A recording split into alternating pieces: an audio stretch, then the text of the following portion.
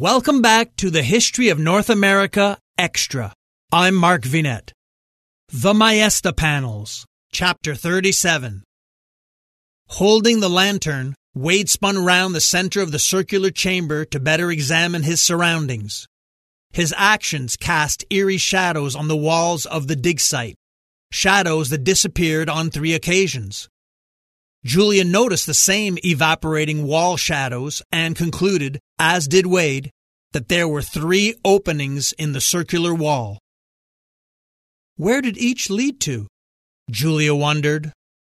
Wade used the compass function on his mobile device to determine which opening would most likely lead to his desired destination, underneath the bell tower. He explained his plan to Julia. She was skeptical. You actually think Giotto lies under his tower, even though there are no records suggesting this? They've never found his remains anywhere else, Wade surmised. Let's see where this opening leads. He moved in the direction his compass suggested. Julia quickly grabbed a nearby conventional high-powered flashlight, tested the strength of the beam, and then followed Wade, staying close behind. The normal-size entrance suddenly became a low-ceiling passageway with an uneven floor of randomly positioned stones. Their bent bodies advanced slowly forward. Julia's hunched walking position forced her to keep her head down, thereby relying totally on Wade's judgment regarding what lay ahead. The passageway eventually morphed into a low tunnel, forcing Wade to stop and reevaluate his decision to boldly advance to wherever the passageway might lead them. We can't keep advancing without getting down on our knees, Wade announced. Maybe we should turn back, David. Not yet. Let me go on alone for a few yards. The light from my lantern seems to disperse up ahead. Julia Cartier was not comfortable in tight spaces, small rooms, constricted areas, closed or boxed in. She did not consider herself clinically claustrophobic, but her anxiety in confined locations was nevertheless real. Overcoming this fear had, so far, been a lifelong battle for her. Wade remained confident and figured by dead reckoning that his progress would lead to something. Julia crouched down in a semi-sitting position, alleviating the strain on her back.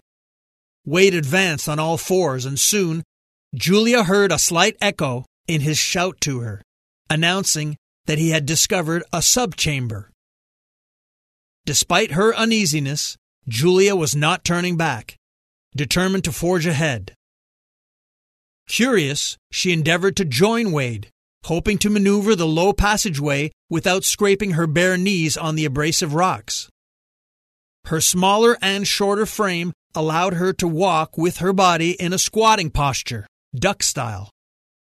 The bent forward motion she employed was successful, leading her into the new enclave where Wade awaited with helping hands. Both of their portable lamps emitted enough artificial light to expose a gloomy 20 by 30 yard rectangular room at least 2 yards high, resembling a small grotto chapel. The chamber was not large, but Julia appreciated the newfound breathing space. Although the professional dig team were surely aware of this place, the room was empty of any archaeological equipment. Cold stone, its only inhabitant. This was not an active dig site. The air was cool and humid. This space was not climate controlled. The crowded oratory contained 5 dusty above-ground freestanding tomb structures, with the largest at the further end, resembling a high altar. Julia again inspected each tomb on all sides, hoping to find identifiable writings, but found none. She moved close to Wade. Why haven't these tombs been opened by the archaeologists? They can't, he responded, reminding Julia that the strict rules governing this excavation precluded any disturbing of tombs and burials. Then how can we, or anyone, identify where Giotto rests? Wade half listened to Julia's last statement. He was inspecting the largest sarcophagus. He held his lantern with his left hand while his right meticulously caressed the smooth stone facade with his fingers, searching for some kind of irregularity or indentation. The front and right side offered no such anomaly, but his fingers revealed something odd in the upper left-hand corner of the back side, just inches below the rock-solid covering. "Julia, come, I think I've got something here." She joined him and added her light beam in the direction of his fingers, still lingering near the source of a slight depression in the stone siding. Wade spit twice in his hand and returned it to the same area of the tomb and began using the moisture to clean a circular indentation.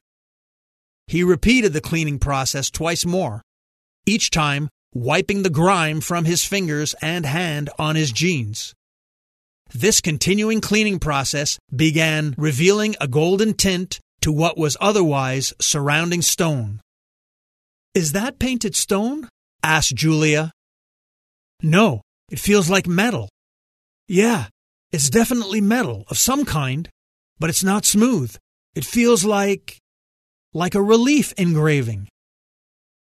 Wade approached his eyes for close examination, concluding that the metal found within the circular cavity was definitely a golden engraved image.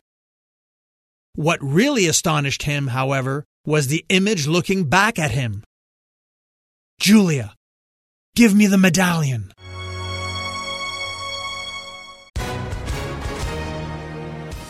Hi, everyone. If you've been injured in an accident that was not your fault, listen up. We have legal professionals standing by to answer your questions for free. Call now and find out if you have a case and how much it's potentially worth. Call 800-218-6010. I'm here with spokesman John Wolf. So, John, tell everyone listening who should call right now. Well, Maria, first off, thank you for having me here. It's always nice to answer the listeners' questions. Now, as far as who should call in, anyone who's been injured in an accident and think you deserve compensation, give us a call right now. 800-218-6010. You'll find out if you have a case and how much it's potentially worth. Thanks, John. You heard it, folks. Take advantage of this opportunity and call now. 800-218-6010. Advertisement sponsored by Legal Help Center, may not be available in all states. I'm Mark Vinette, and I hope you enjoyed the listen.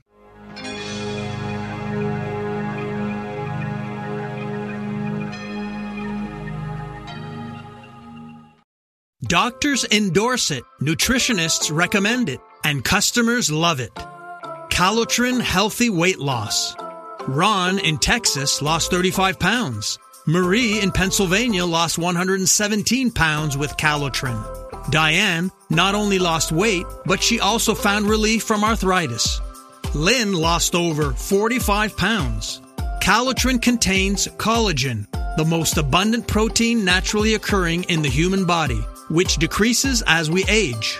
Taking Calotrin promotes better sleep, more energy, less joint pain, and best of all, weight loss. Calotrin has an amazing 86% success rate with their 90-day supply. And this week, take advantage of their President's Day sale. Buy the 90-day supply and get an extra month free plus free shipping. Ordering is so easy. Just text the word HISTORY to the code 30605 and we'll send you a link to this special offer. Again, text HISTORY, that's HISTORY, using the code 30605.